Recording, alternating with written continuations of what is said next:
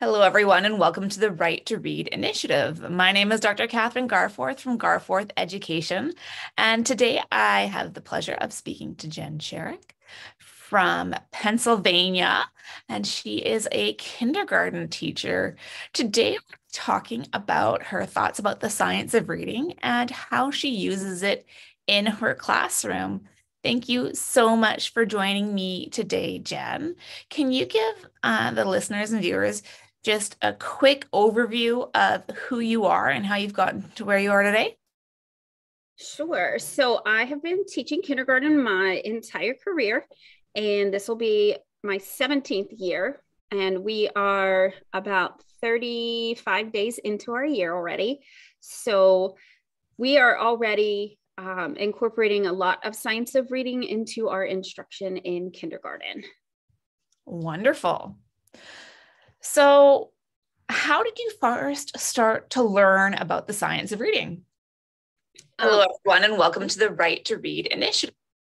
Since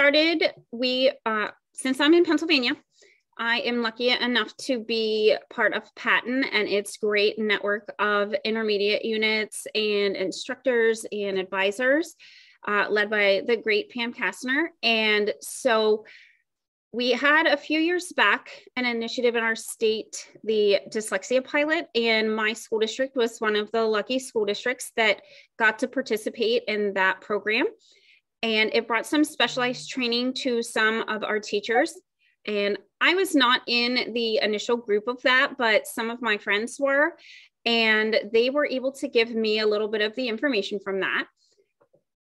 One of my friends in particular was like, you know what, I really think this is something that you would be interested in. I think you'd do really well with it. And she shared a lot of her information with me. And that led me to where I am today. We started with some Haggerty. We got tools for reading sound wall training in early fall 2019. We continued with Haggerty. We've gone from there into ECRI training, which is an explicit systematic phonics program that works with wonders. That was also an addition we've made in the past few years following the dyslexia pilot as well. I consider myself to be very fortunate. I know that many educators that will be listening do not have the luxury of having support of administrators like I do. I have two fabulous administrators above me that are very passionate about getting all of our students on level and getting everyone the chance to be a reader. And it's taken us years of progress, and we're still working right now to improve our practice every day. And we are currently working on our letters modules too. So we just finished module 3 last week. Awesome. I mean, these are some great resources that are definitely an asset to have to help with your, self growth and your understanding. And I'm sure, as many people are aware, that going into the science of reading for some people is really like diving off into the deep end, and it's sink or swim for some people. But with the right support, you definitely can make it so you're not sinking. But it's very easy to just grab a million different resources. And frequently. Yes. Yes, my Amazon cart is often full of books that I'm looking forward to add to my library. Are there a couple books that you say have really helped you all along your way? Yes, I actually have them with me. I have more at home. It was too heavy to bring all of them in. I keep a lot of my professional books at home just for storage purposes. But so my favorite reads, and I know that some people there's kind of two different groups of people in the science of reading that have opinions about shifting the balance. It kind of depends on where you are in your journey as to whether it will be helpful, or if you're beyond where it would be helpful for you. For where we were in my district, shifting the balance was an exceptional resource for us. It's the perfect resource if you're just you've had your realization moment where you need to make some changes, but you're not sure what to do next. So we've done actually 2 book clubs with it in my district. We did like an initial one and then a larger one. And then my friend ran one in the summer too at our county level. We are running a subgroup sort of from our state SOR that we encouraged some teachers from around the county that we wanted to network with. There's myself and then our reading specialist from my school and then a neighboring school. She was at our school and is now at our neighboring school. We were working on that in our county. So we were working on a summer book club for that. But yeah, shifting the balance is definitely one that we've used. And it was just a really good starting point for people who just maybe don't have as much passion about everything about science of reading like I do.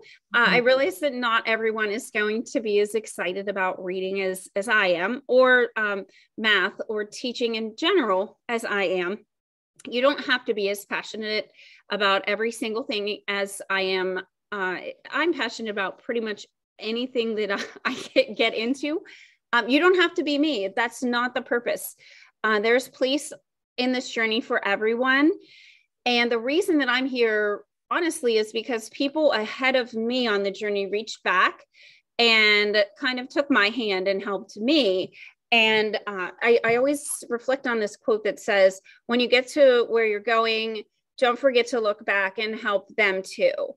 And that's kind of where I am now, where I can look back and help other people because other people did that for me. I also have done the structured literacy interventions with the Patton. They did an excellent book study with this. The Padlet that Pam Kastner made for this is phenomenal. Every chapter is by an expert in the field. So it's sort of like, and I was telling you this yesterday, it's like a book in each chapter. And we have a committee at my school for it with people that wanted to read it. And we met over the summer. We have made a slideshow for it. It's so much information. You have to read a chapter and then take a break and like digest all of it. It's fabulous. There's like Louisa Motes is in here, and then Devin Kearns, and then like each chapter you're like, how are there this many amazing minds in one book? It's so much information, but if you want to know how to take information, so you're like, okay, I shifted my balance. Now what? Structured literacy interventions has everything you need to know about each step of the process. And then some other books that I really like to just for daily use, the ABCs and all their tricks for all of those questions. Yeah. We've done a lot of sight word mapping, and I drove the reading specialist crazy last year with, so I'm mapping this word, the color words and the number words, because I have to map all the words now, because I can't just say, well, this is one, and then the kids want to know why. And I'll say to the kids, and it's okay to say, I don't know that right now. Let's get this book out. Let's look it up. Let's go to Google. We're going to go on etymology online. We're going to look it up. We're going to talk about it. It's okay to talk about big things with kindergartners. They love it.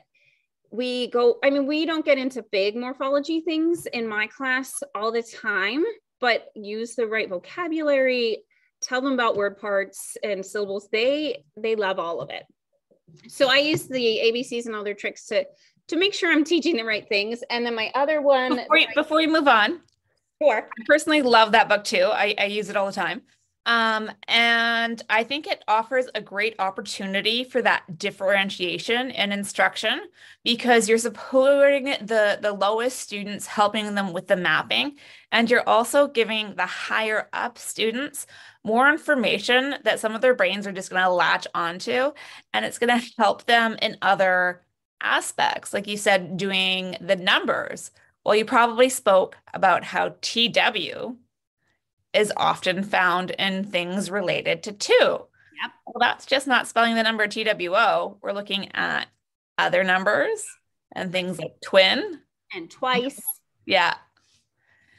Same with 1. And I mean, we teach that the first week of kindergarten. And I and we can talk more about that tomorrow with math, how literacy and math need to work together. I spend all afternoon in my literacy block teaching about phonics. And then in the morning in math, it's like, okay, this is a circle. How do we know that? Because it has a picture of a circle and the words below it.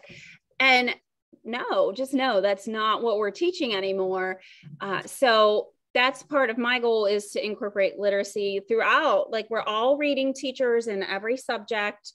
So, but the kids now ask me about it. Well, why? Why is that? Why does that go that way? Why is this the magic E? Like, I did a huge lesson on magic E today, because our word that we're studying is like, and also the number 9. And they needed to know that. And we talked about words that end with V, and how the word have is there, but it's not making that say long A. Like, we already learned that in my class, because somebody had it in a book that we were reading, and we had to talk about it.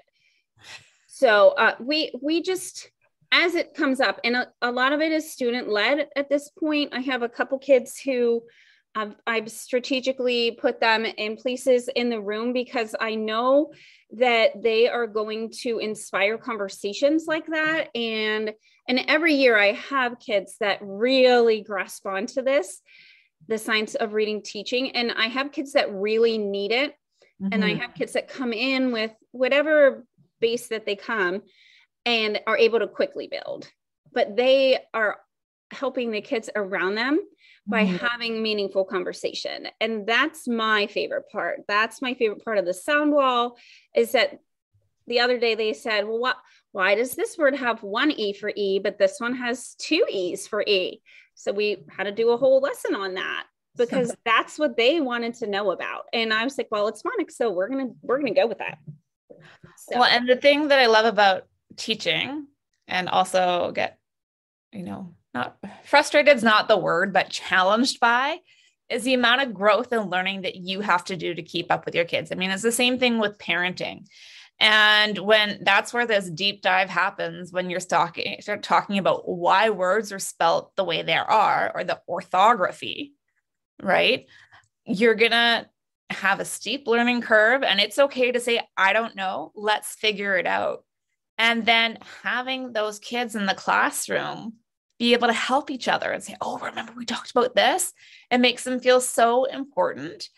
And again, it's going to help them orthographically map those words so that they can recognize them within a fraction of a second.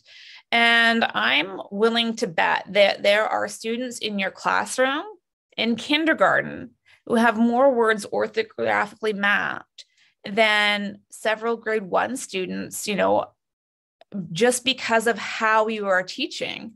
And think about how that's going to put them at an advantage across their peers that don't. And, the problem, that it comes up often is teacher autonomy and having the choice of what you're teaching.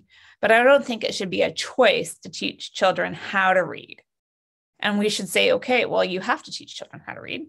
And best practices, X, Y, and Z, are going to get happening the fastest.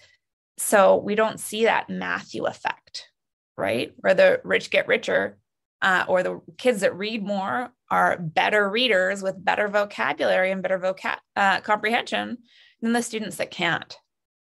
I have a little boy that brings books in from home, and he brought The Bad Seed in the other day. And a couple of them were conferencing about it at his desk, and they kept running up to my desk with the book and saying, like, look at this word on the sound wall we found in the book. And they were confusing seed with C. That's on the sound wall. And I said, well, guys, this is the word seed. And I said, but it has the 2 E's that say, we know that part. I said, we'll just add D. And they were like, oh, seed. We got it. We know that one. And then they would come back like 2 minutes later, like, look, we can read. We read another word. And it's fantastic. Like, it fills your cup every day. And sometimes you forget how meaningful you are. And it can make you choke up and tear up at times, because you get to watch it happen. Like, I'm so lucky because I get to watch that happen, even just in small increments, to watch them like then they would turn the page and then like more kids would run over to the desk and be like, wait, we found another one. And it would just be like the word, because that was our word last week. Like that's on every page and every other sentence, but it didn't matter to them. And then on the one page, it said bad, and it was book, and it had like 7 as in the middle, because the seed was really bad on that page. And I was like, that's how we, when we were doing our continuous blending, when we stretch it, look, they stretch the whole word in the print for you, so you can just see how the sound works. And they like were so excited about it. But that is why I'm a kindergarten teacher. Like, in a short story, that is it right there. Of course. I mean, it's amazing and incredible. And again, filling your cup so quickly, getting those aha moments with kids that aren't afraid to express their emotions. You're not going to have that same excitement and enthusiasm in a class full of high schoolers. No, you're not. No, you're not. That doesn't mean you're not doing a good job. It just means where they're at in their age and self-consciousness is a little bit more aware. Okay, so let's go on. What's the next book? This one's one of my favorite books, Sounding Out the Sight Words. It's Logic of English.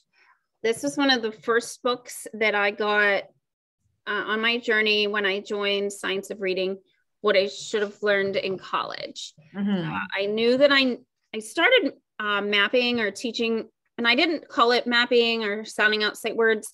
I watched a thing years ago from Kindergarten Smorgasbord. It was like this, I think it's called Sight Words 360, something like that. And it was just like a different way to do it, because I noticed that my kids weren't learning the words the way that I was hoping. And I tried that system, and it wasn't exactly what I needed either. I needed something slightly different. And then when I joined the Science of Reading Facebook group, I started to see all the mapping stuff. And then my friend Melicity and I worked really hard on the Wonders Words K-2. And the UFly website has tons of resources about teaching sight words the right way. And I just started doing it that way instead. And I've made a ton of different resources for my parents. And I have some in my desk drawer here. So I have all the words mapped for them and we have symbols that the kids know, like a square is a traditional phonetically regular sound. A heart means that we apply a rule. And I leave the heart there all the time in kindergarten because my range is really wide.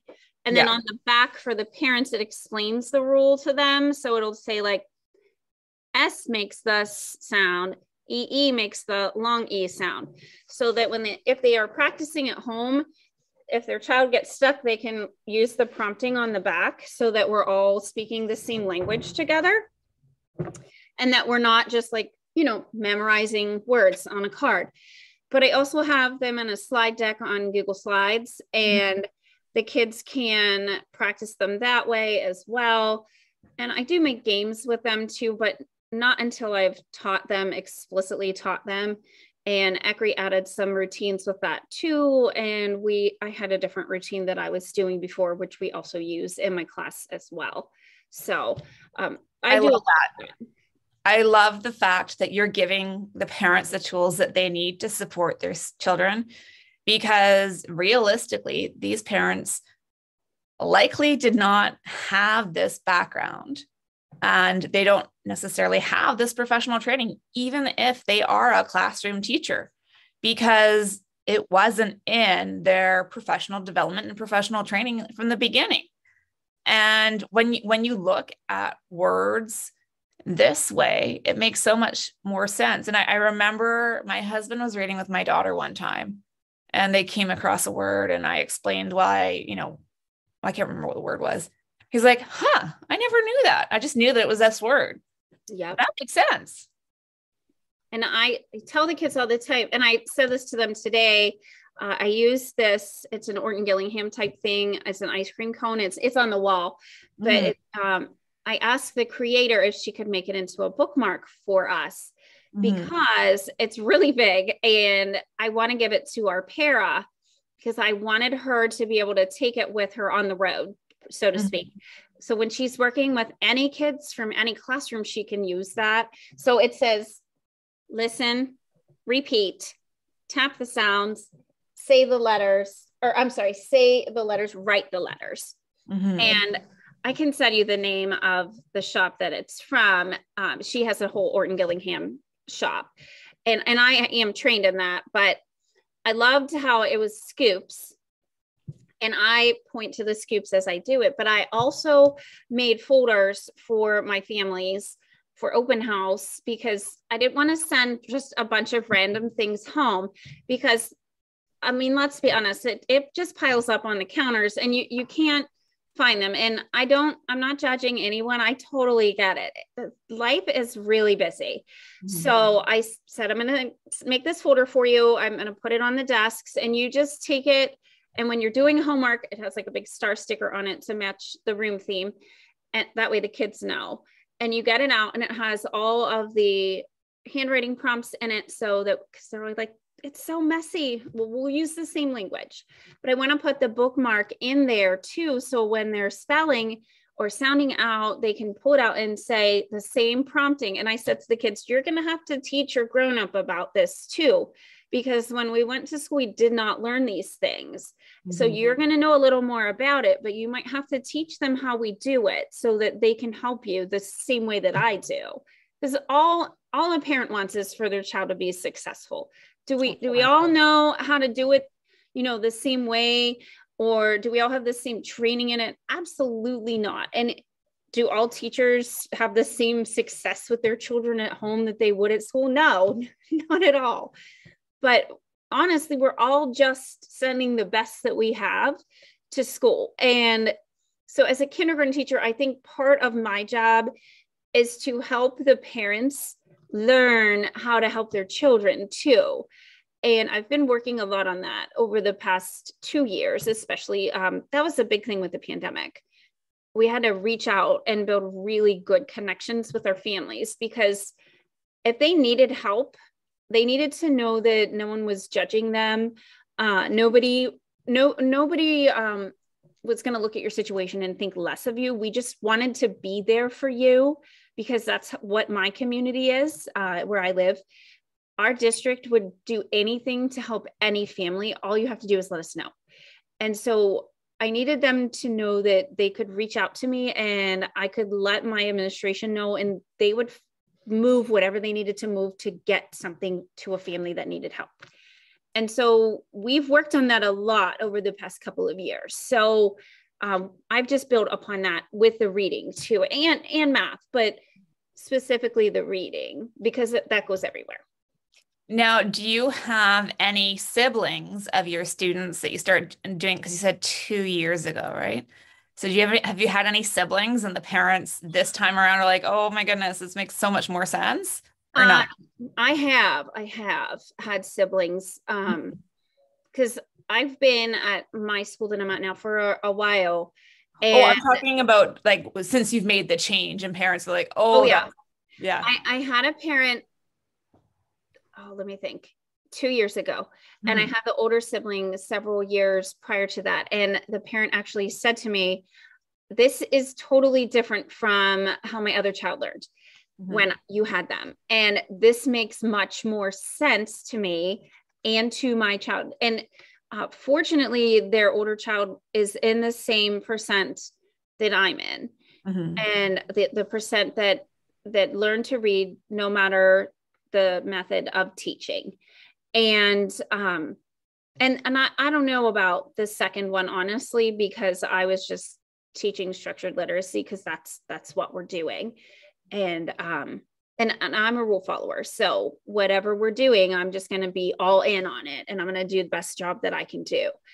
And so, but the parent specifically remarked to me about my other child memorized everything, all the word cards, all the things like, that what we were doing. And she said, my younger child, it sounds everything out. And both were good readers, but in different ways, just because they're different. Like the older one was lucky, I guess you would say, right? Because they could learn that way. But the younger one, in my professional opinion, has a different set of skills now. And that's really cool. It was a profound moment for me. Yeah. It's really cool when you can do that and make the changes that you know are going to make the difference in the lives of these children, but still accepting that when you didn't know how to do it differently, that was okay. I did the best that I could knowing what I knew. And you kind of just have to put it in a box and just strive forward. If you spend all of your time in the past, you're not going to make any progress in the future. And every minute that I spend feeling bad about things that I didn't know isn't going to change anything in the future. And it's the same for everyone else. If you spend all of that time being mad and upset, that's time you're wasting that you could be improving upon your skills. So yeah, of course. And hindsight's 2020, right? Just Monday morning quarterback, right? If we could all go back in time, we'd change lots of things. But there's a reason why we get to where we are now. And if we all would have taught differently, who knows how things would be now. It probably wouldn't be a perfect world where everyone was a reader. Something else would have been involved in the equation too. Mm-hmm. We can't control everything, despite me wanting to control every aspect of everything. If we could make everything perfect, we would. The best we can do is our best every day with what we have. And, there's change that still needs to be made. And at this point, we need to just unite our voices and try to make the best change that we can, because we know what we know, you and I, but there's still work to be done. Of course. And that's okay. But I'm sure we could talk about it for hours. For sure. But what I really want to know are your favorite tools for kindergarten, starting with how did you start off the year? Get a fresh batch of Ks.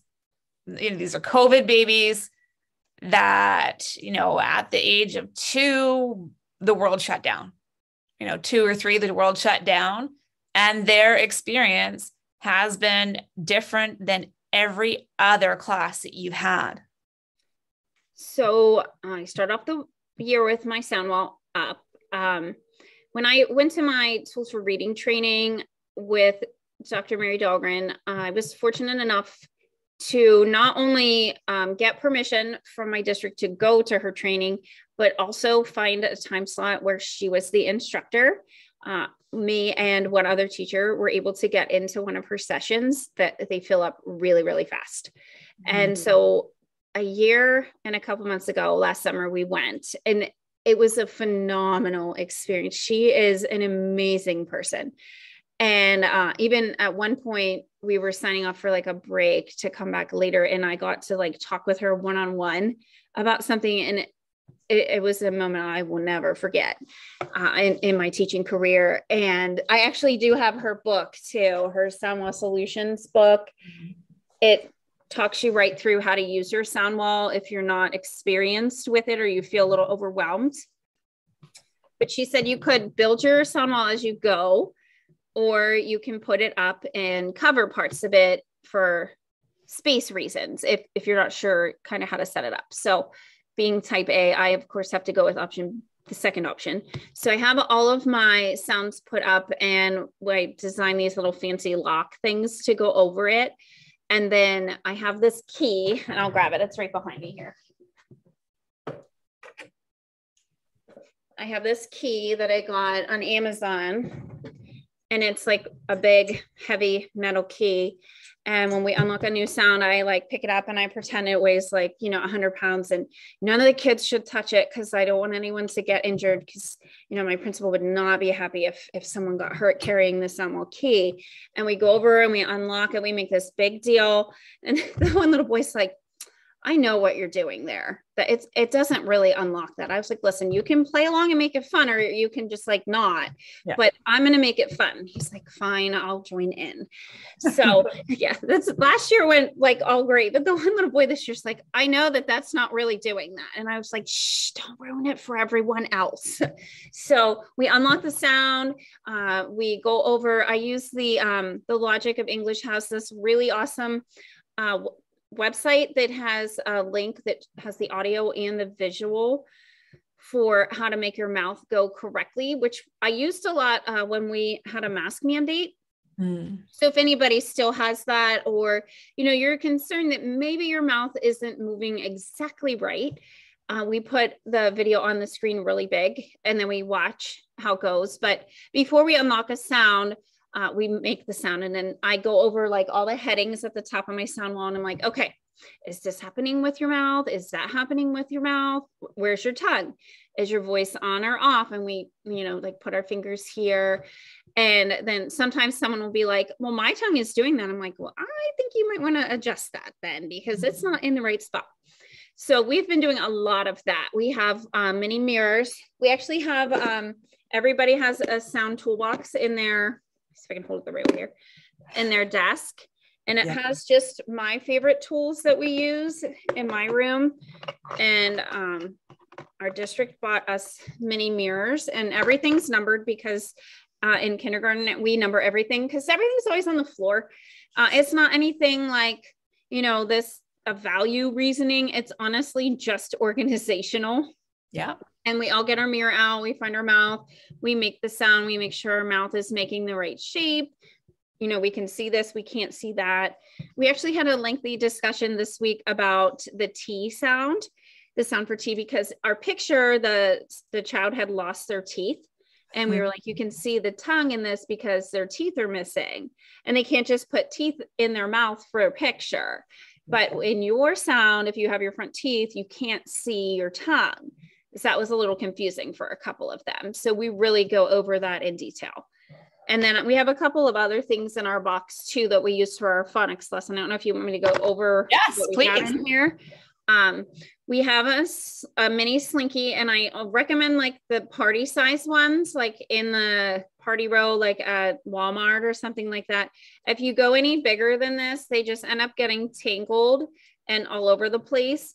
And we use these for continuous blending. And in all honesty, when we learned that in ECRI, I didn't understand, like my brain did not understand how to do it. My mouth was so used to segmenting sounds, it could not string them together. Can you give us an example of the different ways that we can do this, just so people who aren't familiar can? Yes, I'm trying to think. So we're doing stop sounds right now. So I'm trying to think of one that is a good stretch. Fun. So we'll just hold, and I always say, we have our slides on the board. So I always say you have to put your eye glue to the board from the Better Alphabet song. We always put our eyes on the board, and then the slinky is honestly just the motion. So you can feel the stretch. Some of them stare like at the slinky. And I always say, like, the slinky is not going to read anything to you. And if I look away, you can't, like, I can't read it either. I am actually reading when I do it with you. So we'll take our sound spring and we'll say fun, and then go right back together. And if the kids play with it, they know, like, they'll get like 2 warnings, and then it's on my desk and you lose your privilege. It's not a toy. It's a learning tool. It's just like a math manipulative, the same rules that you'd use for that. So we do those. I think we have like between 6 and 8 words for ours. On my slide, I have a visual cue. The slinky comes on, you open your box, you get your slinky out, you're ready. The slinky goes off, you put it away, and you're immediately ready for the next thing. So we use these. And honestly, that taught me as a grown-up how to do it. I could not, my brain just didn't understand like how to, I always had a gap between my sounds, but this slinky just made so much sense. And then we have a mini poppet in our box too, because those are so nice for the tactile. Mm-hmm. And then we also keep in our boxes our whiteboard marker and eraser, because then it doesn't come out during like any other work time. And then at the end of our phonics lesson, we use whiteboards. And I also learned in my math course, she said it so nicely, the whiteboard is so much more gentle when you're doing something like a phonics lesson and our math. But in phonics, if you make a mistake, having to rub your eraser from your pencil on the paper, it's just so rough. Like, I made a mistake. Now I got to erase, and like the whiteboard is so easy. You just slide it right off and you just fix it. Mm-hmm. And today we were doing like, and a couple of the kids had reversed their K and their E. They had them on the same sound line, which was what I needed them to do. And they held up their little boards. I managed to find paddle whiteboards on clearance. Oh, cool. And so they held them up, and I said to them, okay, let's everyone put their board down and let's check like we do in math. So we're all going to say our letters, and we said L-I-K-E, we were spelling it.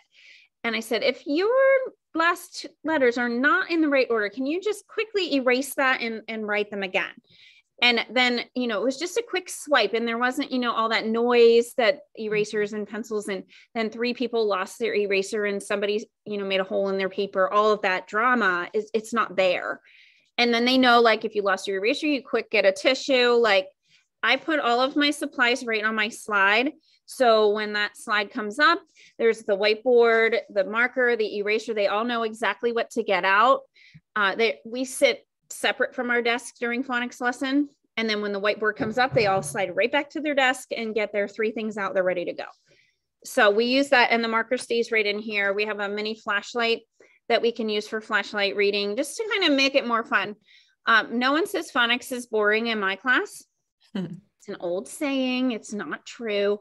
In fact, when you say phonics, a lot of the kids go, yay. It makes me giggle.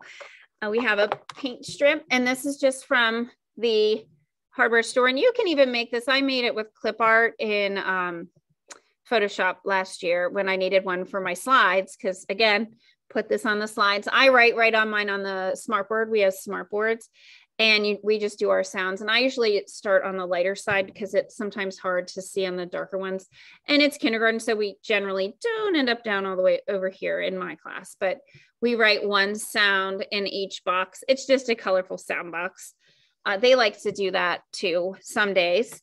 And then we also have a bumpy board in ours, and we use these for a variety of things, but especially handwriting. We get these out for the beginning part of our lesson, and I go over the cues, and they put these on top and they trace over them. So I'll say like big line, little line, and it gives them the feedback that they need. Last year, I was just having them follow the prompts and trace them on the carpet. Or if you lost your board, you would use the carpet because we have textured carpet. So it was still giving you that feedback. But this year I put the paper underneath it. And so I knew they were tracing the right thing, because then at the end of the year, I was like, oh yeah, I don't even know if they were writing the right thing because they didn't have anything to trace. So this year I put the tracer underneath it, and it's made a difference. Okay. So that's what we keep in our boxes, and they love them. And I also need to add in, I haven't gotten them out yet, paint daubers. And I don't like the liquid ones because they're always everywhere.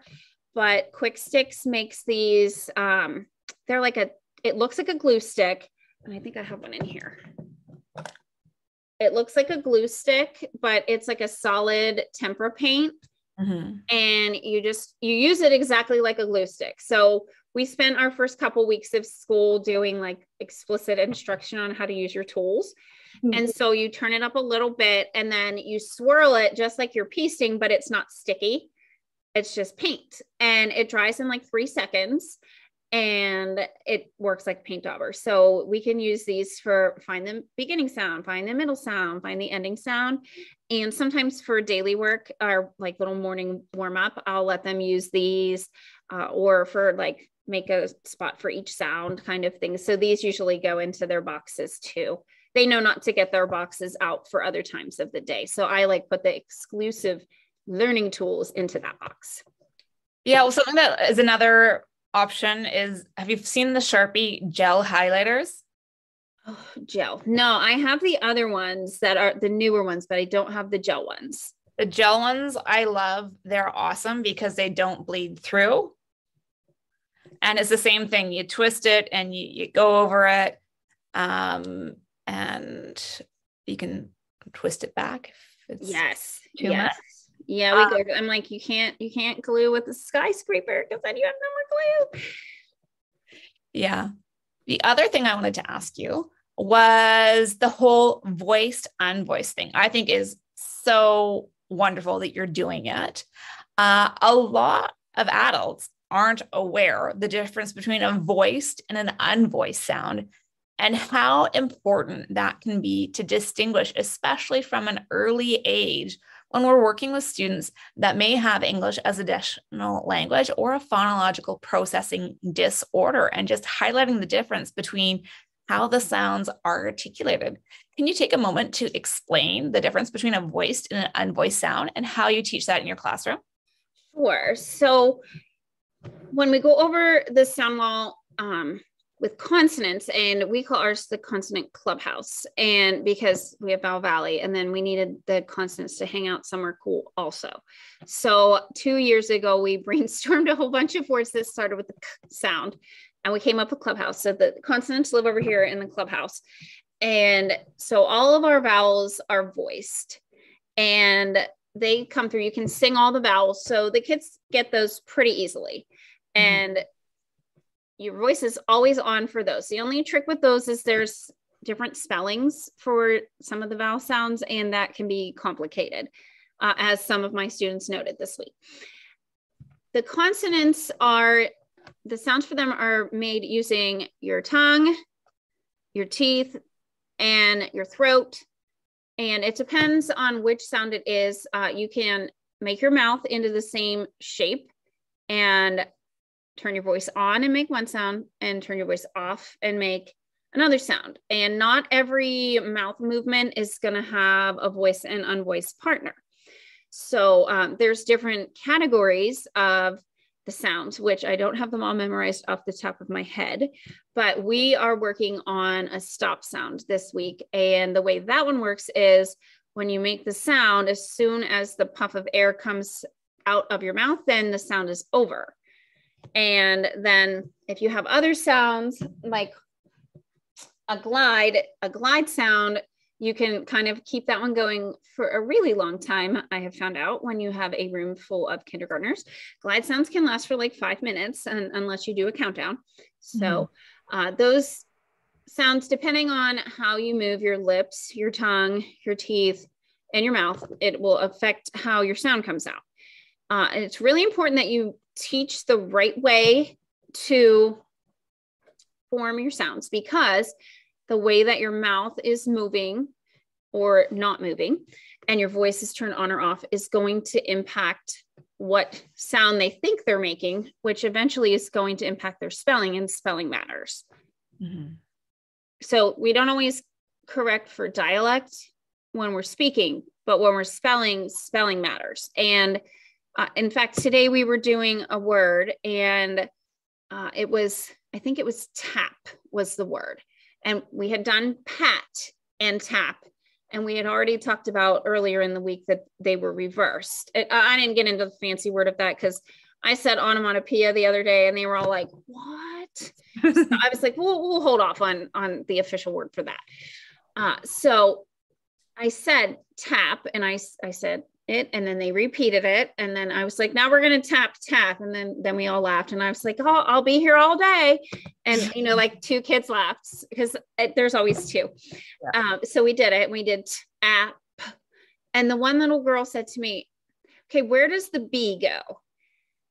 And she was confusing the B and the P because they are sound partners. The P is your unvoiced, and you make the same exact motion, but turn your voice on for B. And I said, okay, now look at my mouth. And I made the sounds again. And then I said, now watch. And I did voiced and unvoiced. And I said, they're sound partners. So those are ones that you could get confused easily. And that is, and especially if you have kids that have articulation errors or coming in with speech IEPs, you really need to be aware of those things.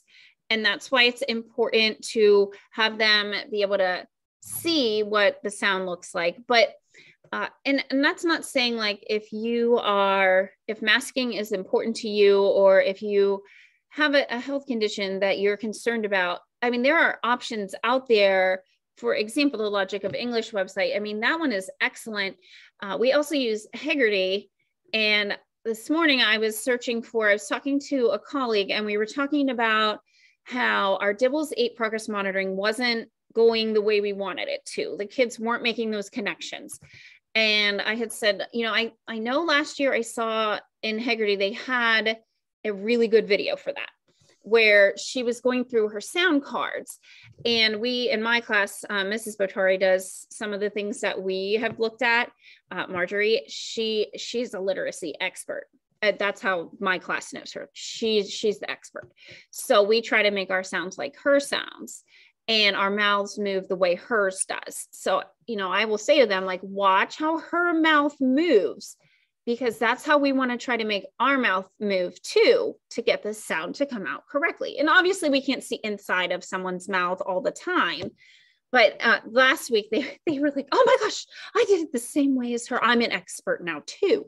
So it's really important when you're doing sound songs, sound videos, brain breaks, you have to pick the ones that are making sounds correctly, because even just one or two that are not right, like that could start teaching a memory for your students that's not correct. And that could impact their spelling.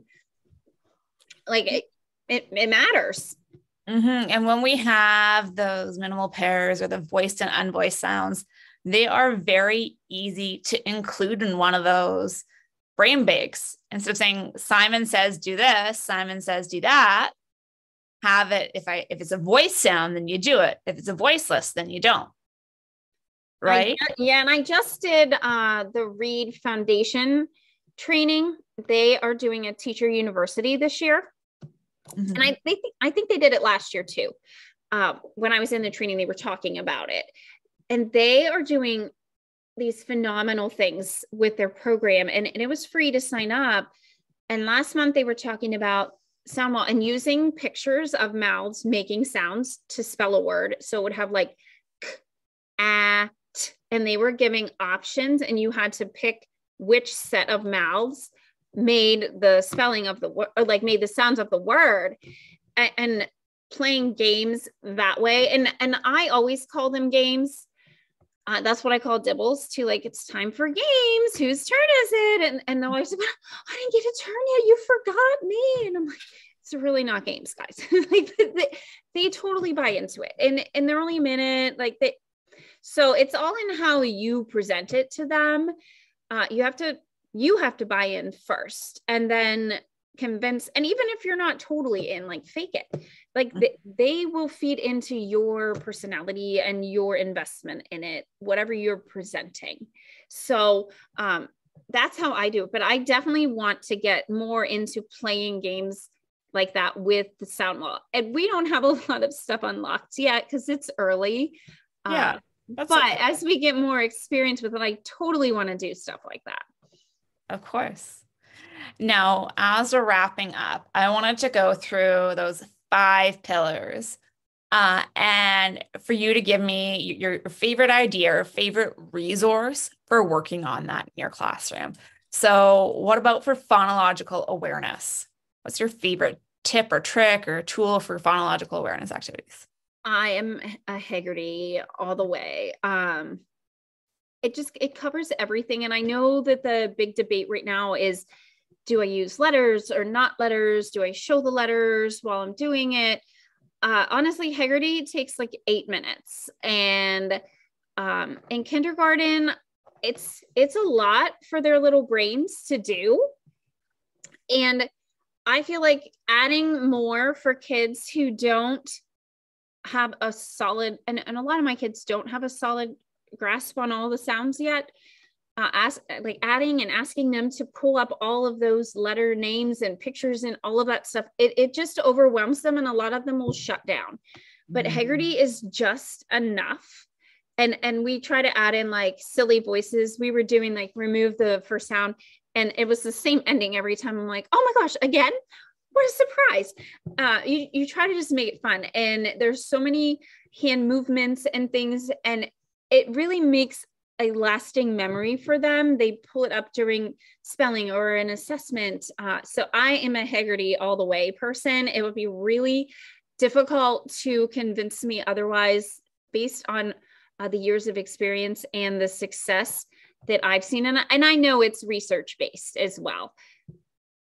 Well, and the other thing that, I'm not saying whether you should use Haggerty every day or not, but I love the fact that you don't have to come up with the words by yourself, because that can take so much time coming up with the activities and the words, and you're trying to think of a compound word that you can segment into its two parts. Yeah. And when you're trying to do it, it's a lot harder. It's like, okay, I did that one so just having that resource there for you to choose. So you don't necessarily have to run through the whole routine every single day. You can pick and choose which parts you do. And that's the beauty of it. And the best part too is that it's only supposed to take around 8 minutes, and if you're going over, you cut out some of the list, or if it's not working, you can restructure parts of it.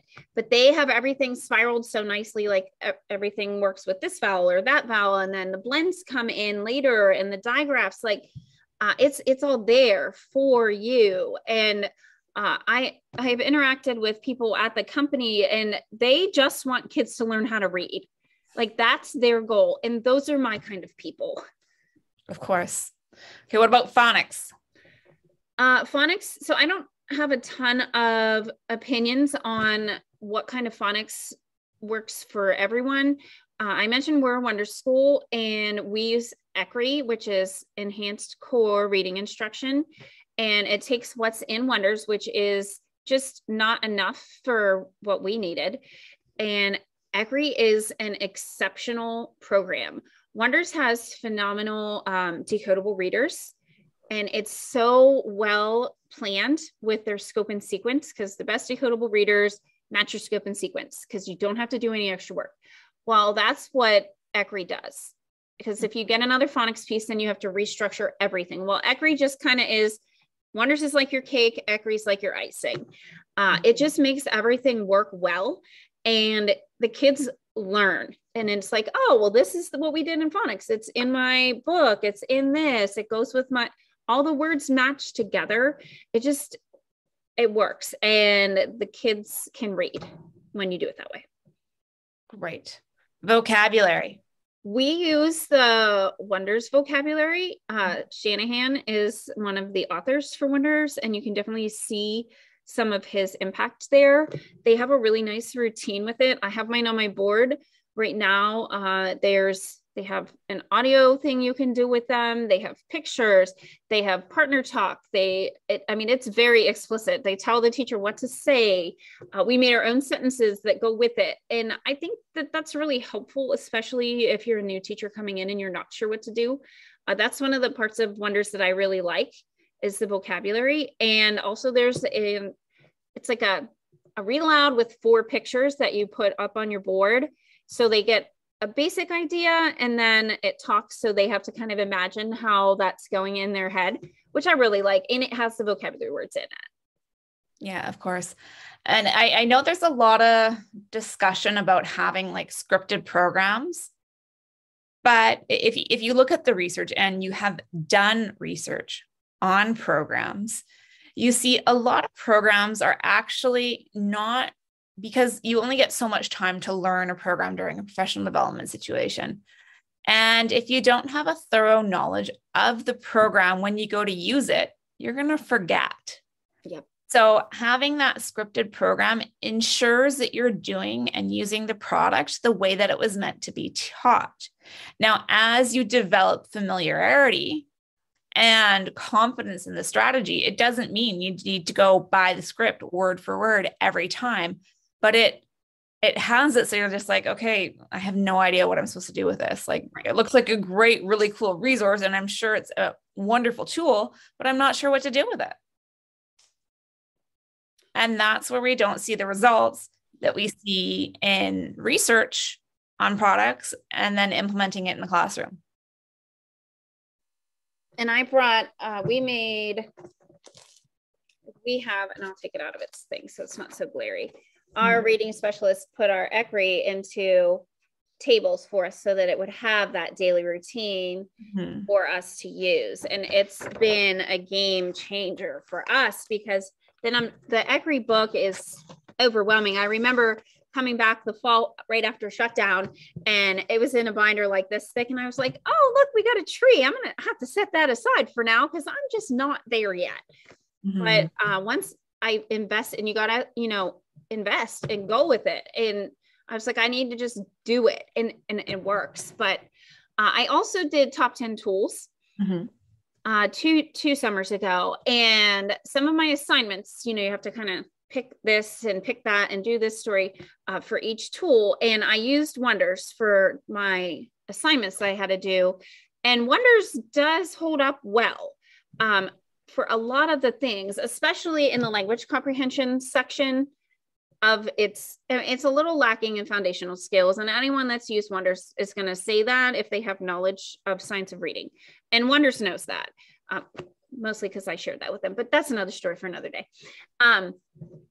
But their comprehension is great. They have stories that follow the scope and sequence things they line up with science of reading. And so I examined them thoroughly with Dr. Glaser's. I did all the things I had to do, and their stuff performed well.